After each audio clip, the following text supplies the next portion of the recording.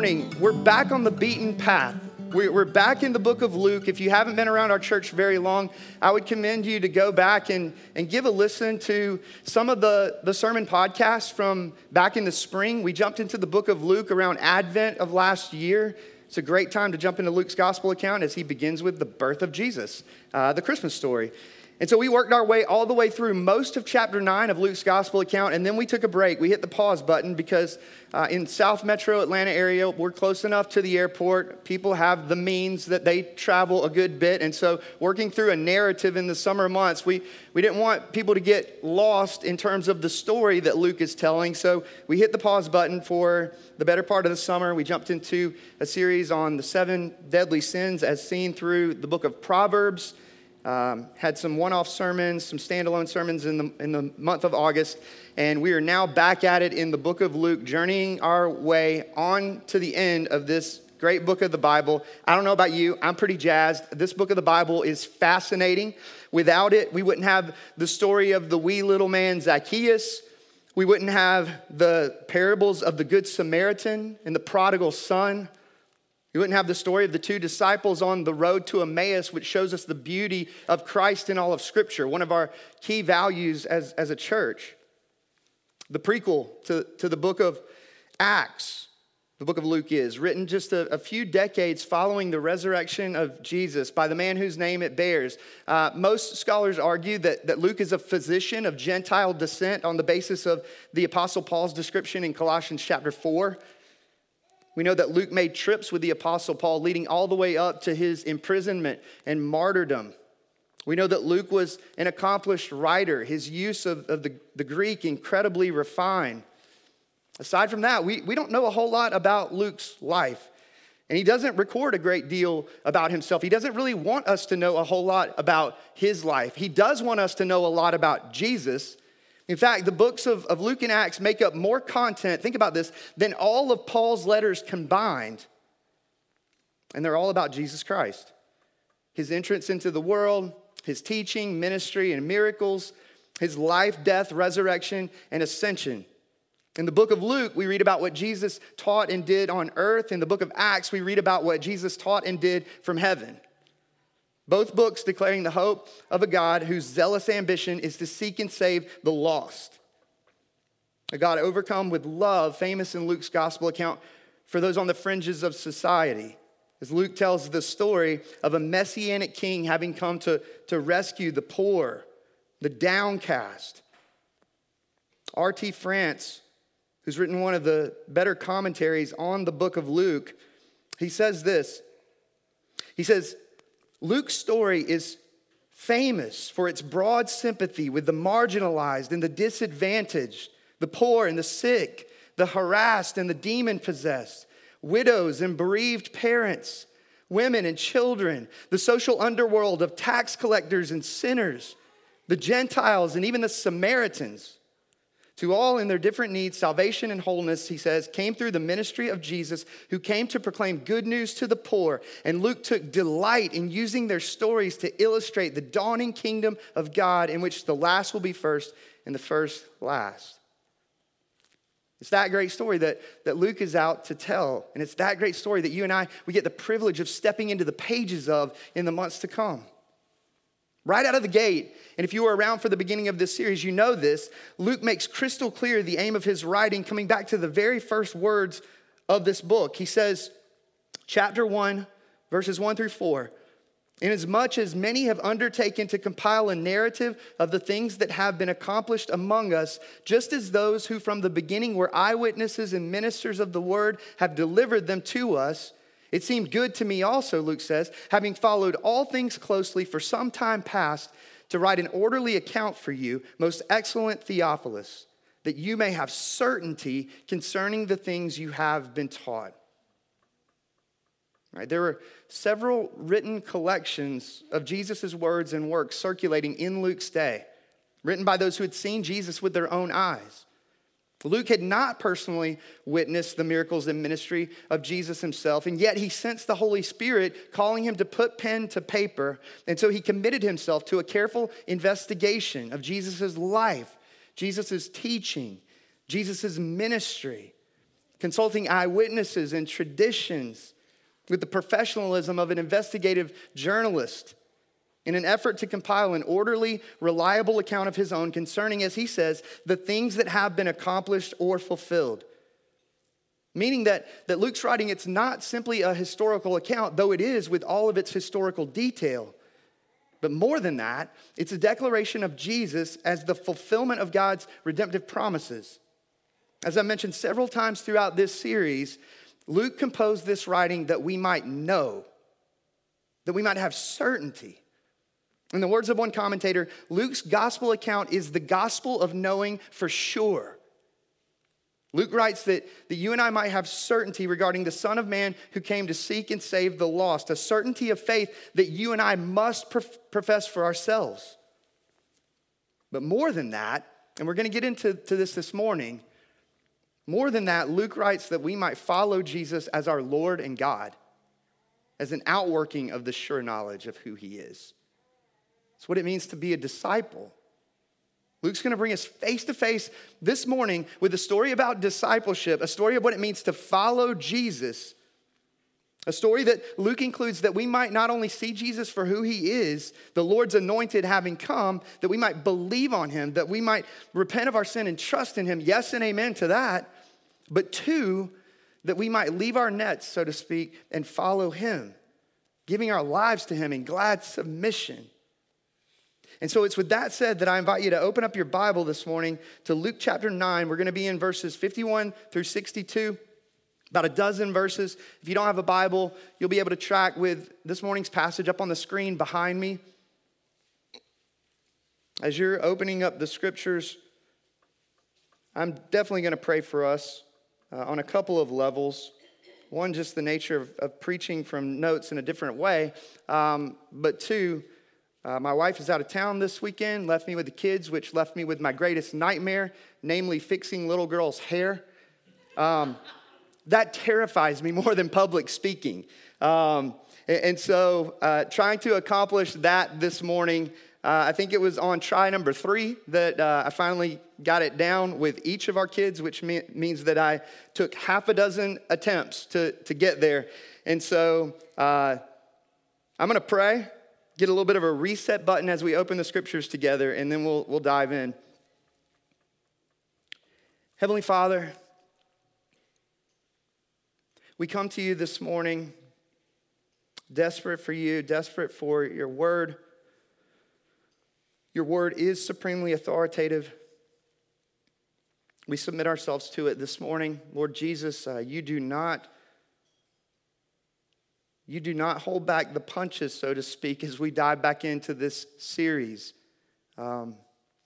Rather, as we'll see this morning, in your word, you bring a sobering, hard message for us, and yet our very joy and good is at stake in not only receiving this message, but submitting ourselves, not just to your word, but to you.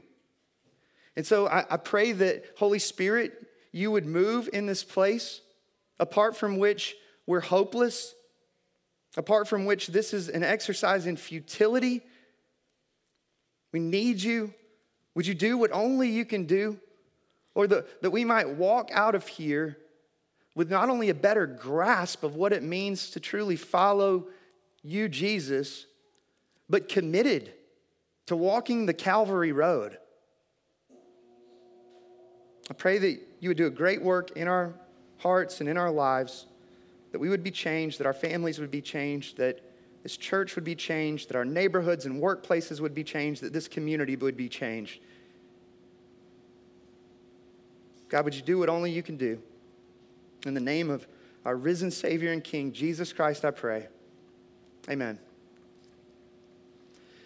So at this point in Luke's gospel account, if I can give us a previously on Luke, one of those Netflix sort of things, Jesus has been proclaiming the gospel of the kingdom in the anointing of the Holy Spirit, good news to the poor, liberty to the captives and oppressed, recovery of sight to the blind, the year of the Lord's favor, the messianic fulfillment of the Isaiah scroll going back to chapter 4.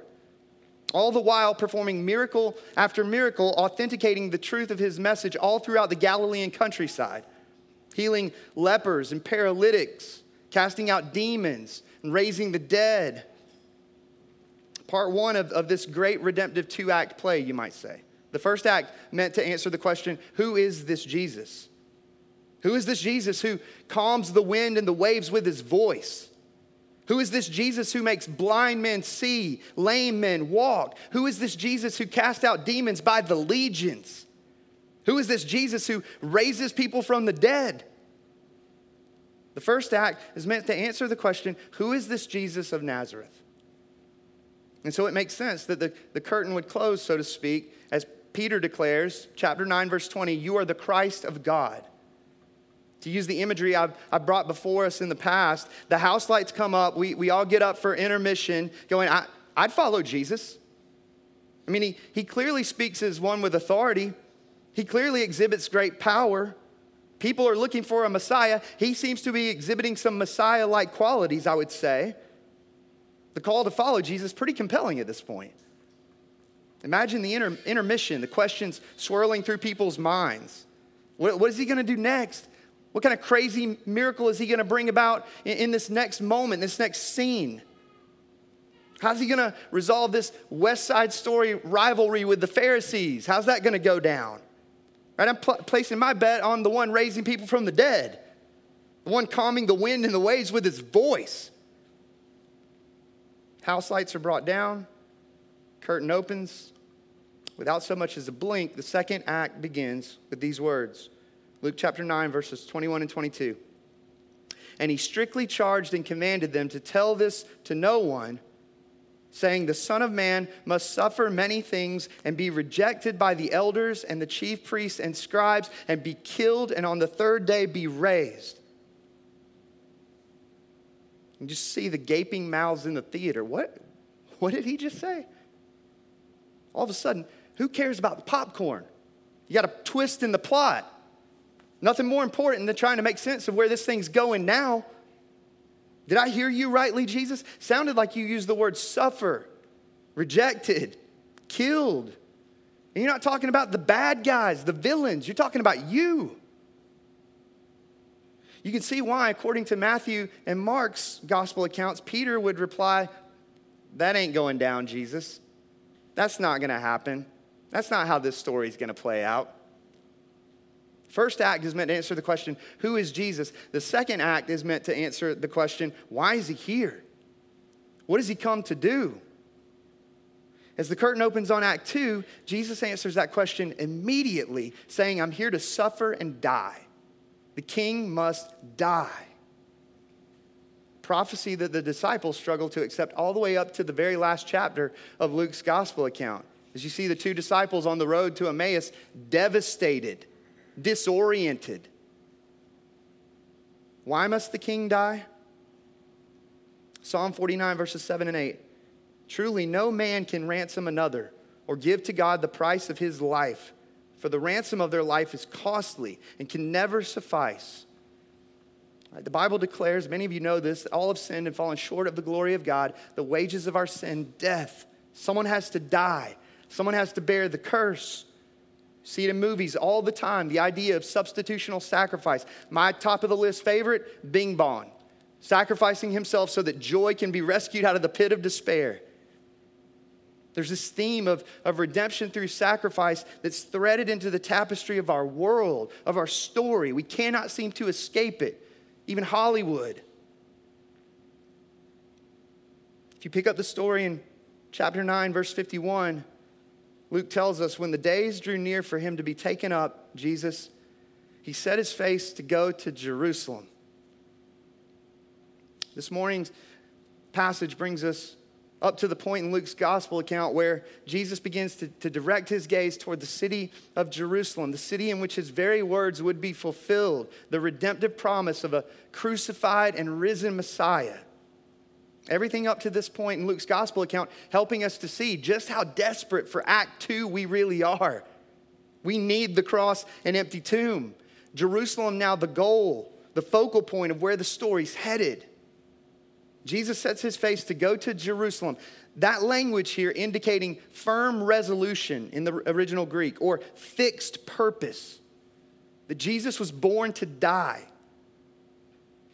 Right? Our hearts are meant to leap out of our chests as we see Jesus with eyes fixed toward Jerusalem.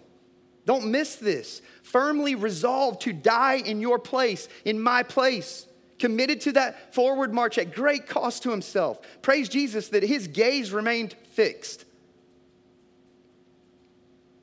Verse 52. And he sent messengers ahead of him, who went and entered a village of the Samaritans to make preparations for him. But the people did not receive him because his face was set toward Jerusalem. Just as Jesus was rejected in the beginnings of his ministry in Galilee, in his hometown synagogue of Nazareth, going all the way back to chapter 4, here Jesus is rejected in the beginnings of his journey to Jerusalem.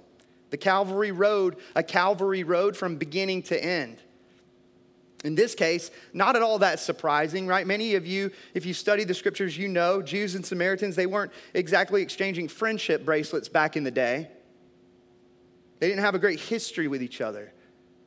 The Samaritans opposed the rebuilding of the wall around Jerusalem when the Jews returned from Babylonian captivity in the days of Ezra and Nehemiah. The Samaritans also built their own temple at Mount Gerizim as a rival temple to the temple in Jerusalem. Not to mention the fact that they intermingled, the Samaritans did paganism and Judaism. What is surprising is that Jesus would choose the MapQuest route that ran him right through the heart of Samaria. It was the custom of most Galilean Jews to travel around Samaria on their way to Jerusalem in order to avoid Samaritans altogether. But remember where this story's headed. Salvation and wholeness through the ministry of Jesus for Samaritans too. What does Jesus get for it at this point in the story? Rejection. Verse 54. And when his disciples, James and John, saw it, they said, Lord, do you want us to tell fire to come down from heaven and consume them? James and John, the sons of thunder. Good nickname, right? So consumed with the Samaritans' rejection of Jesus and perhaps even their own hatred of these people that their desire is to call down the wrath of God. Like Elijah with the prophets of Baal, 1 Kings chapter 18. Failing to remember the very teachings of Jesus himself, that stuff about being merciful and loving your enemies. Completely supernatural love without limits. That Jesus' first coming, it wasn't a day of judgment. It was a time for mercy. It was a call to repentance. Jesus wasn't marching toward triumphalism, calling down the wrath of God on his way to the city of God. No, he was marching toward his death so that sinners who deserve fire from heaven might receive mercy and forgiveness. Which is why Luke tells us, verse 55, but he turned and he rebuked them. And they went on to another village. Sons of thunder. They received the thunder of Jesus' rebuke. One of those Narnian moments where you see Aslan roar. The kindness of the Lord ultimately leading to repentance for these men. As John, think about this. John, according to Acts chapter 8, verse 25, would go on to take the gospel, quote, to many villages of the Samaritans. Maybe even returning with the gospel to this very village upon which he had once desired to call down the wrath of God. Verse 57, and they were going along the road, and as they were, someone said to him, to Jesus, I will follow you wherever you go. Now, this is pretty providential timing. Jesus has just set his face like flint toward Jerusalem. No turning back on the Calvary road for Jesus. And he immediately encounters three men who express a willingness to follow him. They don't reject Jesus as the Samaritans had just done. That's good. And yet they don't truly understand what it means to follow him. The cost of discipleship. Luke presenting us with a sobering question to wrestle with for ourselves. Namely, do I myself understand what it truly means to follow Jesus? Am I with him on the Calvary road? Now listen, most of us, myself included, our inclination is to say, yeah, obviously, I'm a Christian, nothing to wrestle with here, and I would just implore you to wrestle a little bit this morning. To the first of these men, verse 58, Jesus said to him, Foxes have holes. Birds of the air have nests. Son of Man has nowhere to lay his head.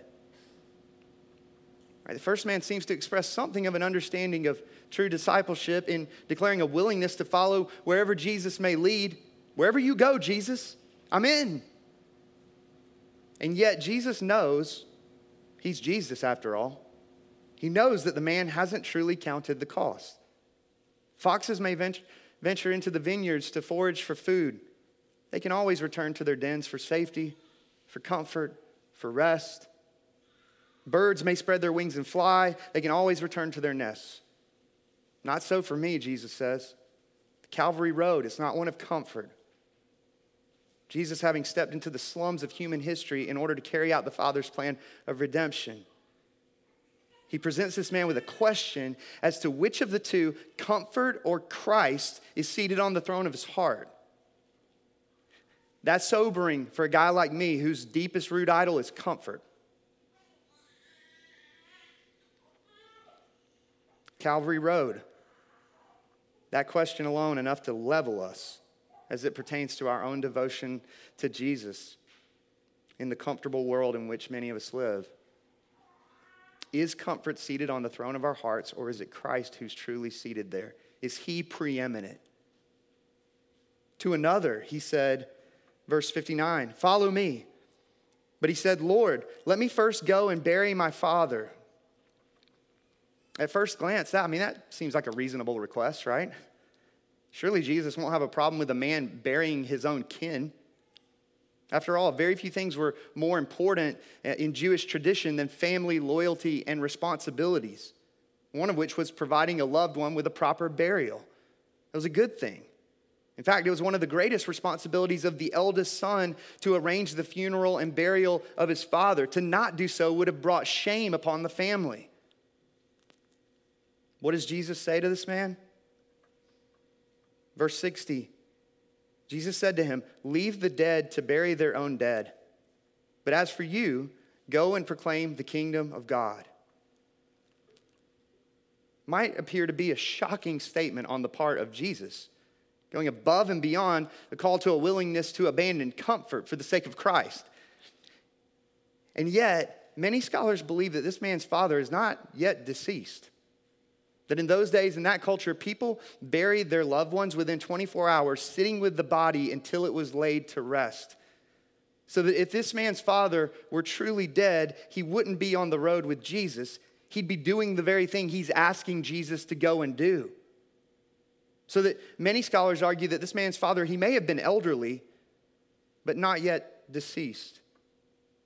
Even so, we might say, well, this man seems to have a good argument in asking Jesus to go back home and be with his elderly father, namely the fifth commandment, honor your father and mother. I mean, surely one of the greatest displays of obedience to such a command comes in honoring our parents in their old age. I actually preached on that when we worked our way through the series on the 10 Commandments. That was one of the applications. But Jesus, again, sees beneath the request to the man's heart-level intentions.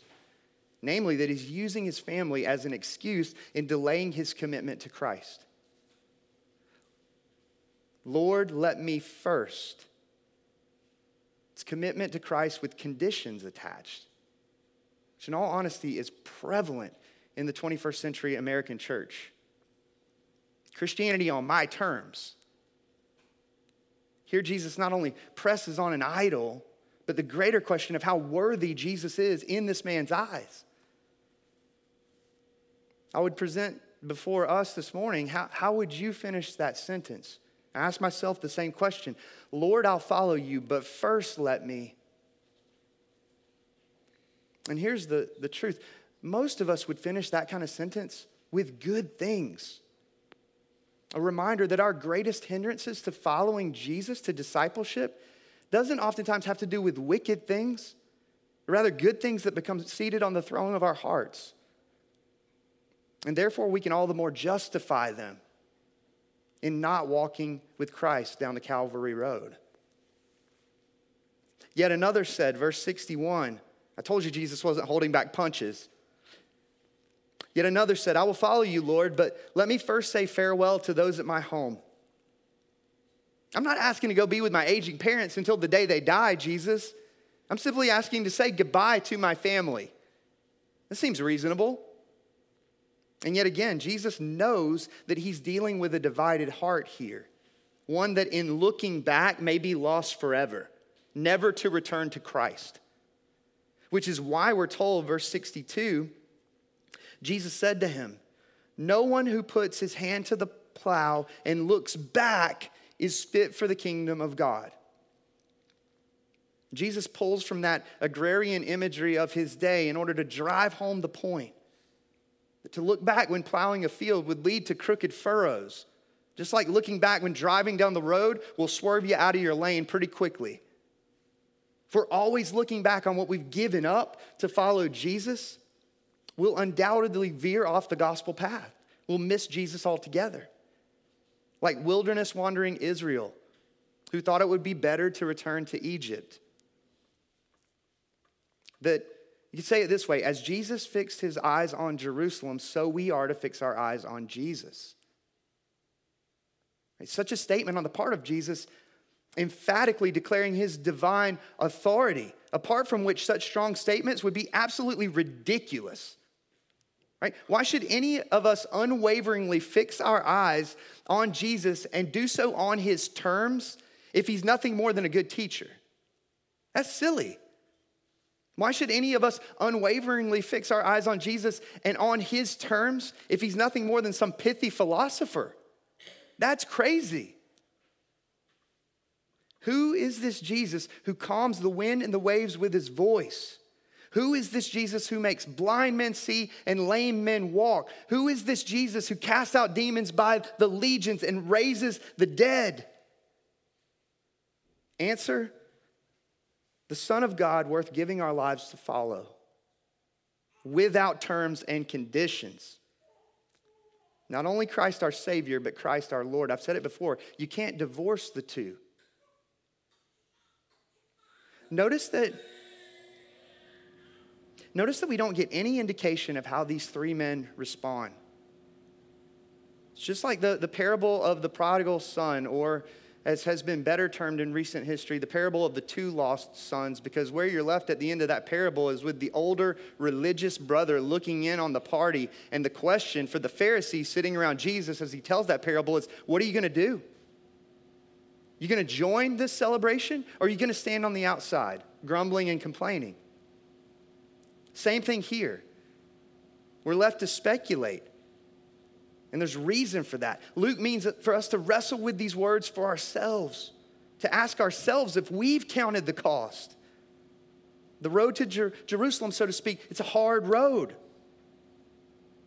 As a good friend recently put it to me, and I needed to hear this, he said, justification is Christ dying for us. Sanctification is us dying with Christ. That's the Calvary road. It's a hard road, but Jesus is worth it if he truly is who he says he is. If he's not worth it. But if he is who he says he is, who Luke tells us he is, he's worth it. Jesus was testing each of these men to see if he was, in fact, their greatest treasure. They wanted to follow him, and his response, really? Like the rich young ruler, really? Here's what it'll cost you. You love me that much? And it's different for each of us. If we encounter Jesus on that path, it might not be comfort, it might not be family, but he knows us. He's alive and seated on the throne of heaven this morning. He knows you. He isn't saying we all have to embrace a life of homelessness. He isn't saying that we'll all have to abandon our families for the sake of the gospel. He's pressing on our idols. He's exposing our terms and conditions. Is he your greatest treasure? Is he your greatest joy and hope? Is he your deepest security?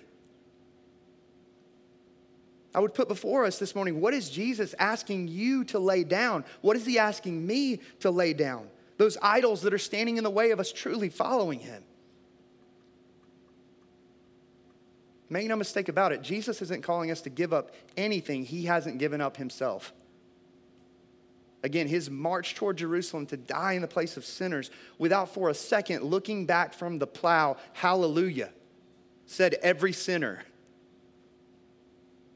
Jesus calls us to go where he's already gone, to live lives of sacrifice for the sake of the gospel, to live lives of generosity for the sake of the gospel, our time and how we manage it, our talent and how we refine it for his glory, our treasure and how we steward it. Counting everything as lost, to use Paul's language, for the sake of knowing Christ Jesus our Lord. I've said it before, and this won't be the last time I say it. Christianity is not easy believism. I prayed a prayer back in the day. I meant it. I got my ticket to heaven. I'm just going to coast to my death now. That's not real Christianity. Jesus says, you want to follow me, two things are required. Going back to chapter 9, verse 23. Self-denial and cross-bearing. As Dietrich Bonhoeffer says in his great work, The Cost of Discipleship, when Christ bids a man to follow him, he bids that man to come and die. When you became a Christian, the Holy Spirit, I believe this is John Piper's imagery. I don't want to plagiarize it. This idea that when you became a Christian, the Holy Spirit busted down the walls of your kingdom like a Sherman tank, made a beeline for the castle, headed toward the throne, and promptly executed you so that Jesus could take his place in your life as the enthroned one. Jesus presents us with a question: will you give up your life for my sake? Christianity is Jesus on the Calvary road asking, are you with me? Our face like his, set like flint. Is that what you signed up for? If not, you did not sign up for Christianity. Following Jesus will cost us our kingdoms, our ambitions, our glory, our lives. Which brings me to the million-dollar question: why would anybody sign up for that? Saw it in the study of Ecclesiastes. You can make the big bucks. You have the perfect family. You can buy the perfect house. Do all those things and end up buried under the rubble of your own kingdom when all's said and done. Some might say, well, that sounds a lot better than self-denial. Sounds a whole lot better than cross-bearing. And I would say, to use this morning's imagery, those are the words of a person who can't seem to take their eyes off of that which they've given up, looking back from the plow and therefore failing to see the beauty and supreme worth of the one who is before them. Again, this verse makes its way into the pulpit of this church, 3-4 times a year. Matthew chapter 13, verse 44. The kingdom of heaven, Jesus says, is like treasure hidden in a field, which a man found and covered up. Then in his joy, he goes and sells all that he has and buys that field. Not begrudgingly, in his joy. This man sees something in this field so priceless that emptying his bank account in order to obtain it seems profitable for him. That seems like a good idea. Like the woman with her alabaster flask of perfumed oil, going back to Luke chapter 7. Like the Apostle Paul, Philippians chapter 3. I was circumcised, Paul says, on the 8th day of the people of Israel, of the tribe of Benjamin, a Hebrew of Hebrews. As to the law, a Pharisee. As to zeal, a persecutor of the church. As to righteousness, under the law, blameless. But whatever gain I had, Paul says, I counted as loss for the sake of Christ. Indeed, I count everything as loss, as rubbish, as garbage, because of the surpassing worth of knowing Christ Jesus, my Lord. For his sake I have suffered the loss of all things and count them as rubbish, in order that I may gain Christ. I've said this before as well. Say it again. No one grumbles his or her way into the kingdom. And coming face to face with the supreme worth of God in Jesus Christ. He's the treasure hidden in a field. He's the pearl of great value. C.S. Lewis, The Weight of Glory. Another quote that makes its way usually once a year. We're good for it, I guess. He says that there lurks in most modern minds the notion that to desire our own good and earnestly to hope for the enjoyment of it is a bad thing. I submit that this notion has crept in from Kant and the Stoics and is no part of the Christian faith. Indeed, if we consider the unblushing promises of reward and the staggering nature of the rewards promised in the Gospels, it would seem that our Lord finds our desires not too strong, but too weak. We are half-hearted creatures fooling about with drink and sex and ambition when infinite joy is offered us, like an ignorant child who wants to go on making mud pies in a slum because he cannot imagine what is meant by the offer of a holiday at the sea. We are far too easily pleased. That self-denial and cross-bearing is the forsaking of mud that we might enjoy a holiday at the sea. Doesn't mean life will be easy. Does mean that we gain in the end, saints, if we lose what we lose for the sake of Christ. It really boils down to this, and I think we're going to have to sit with this through the remainder of this series over and over again, and Luke means for us to.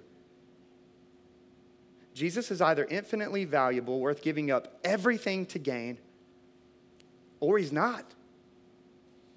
There is no third way.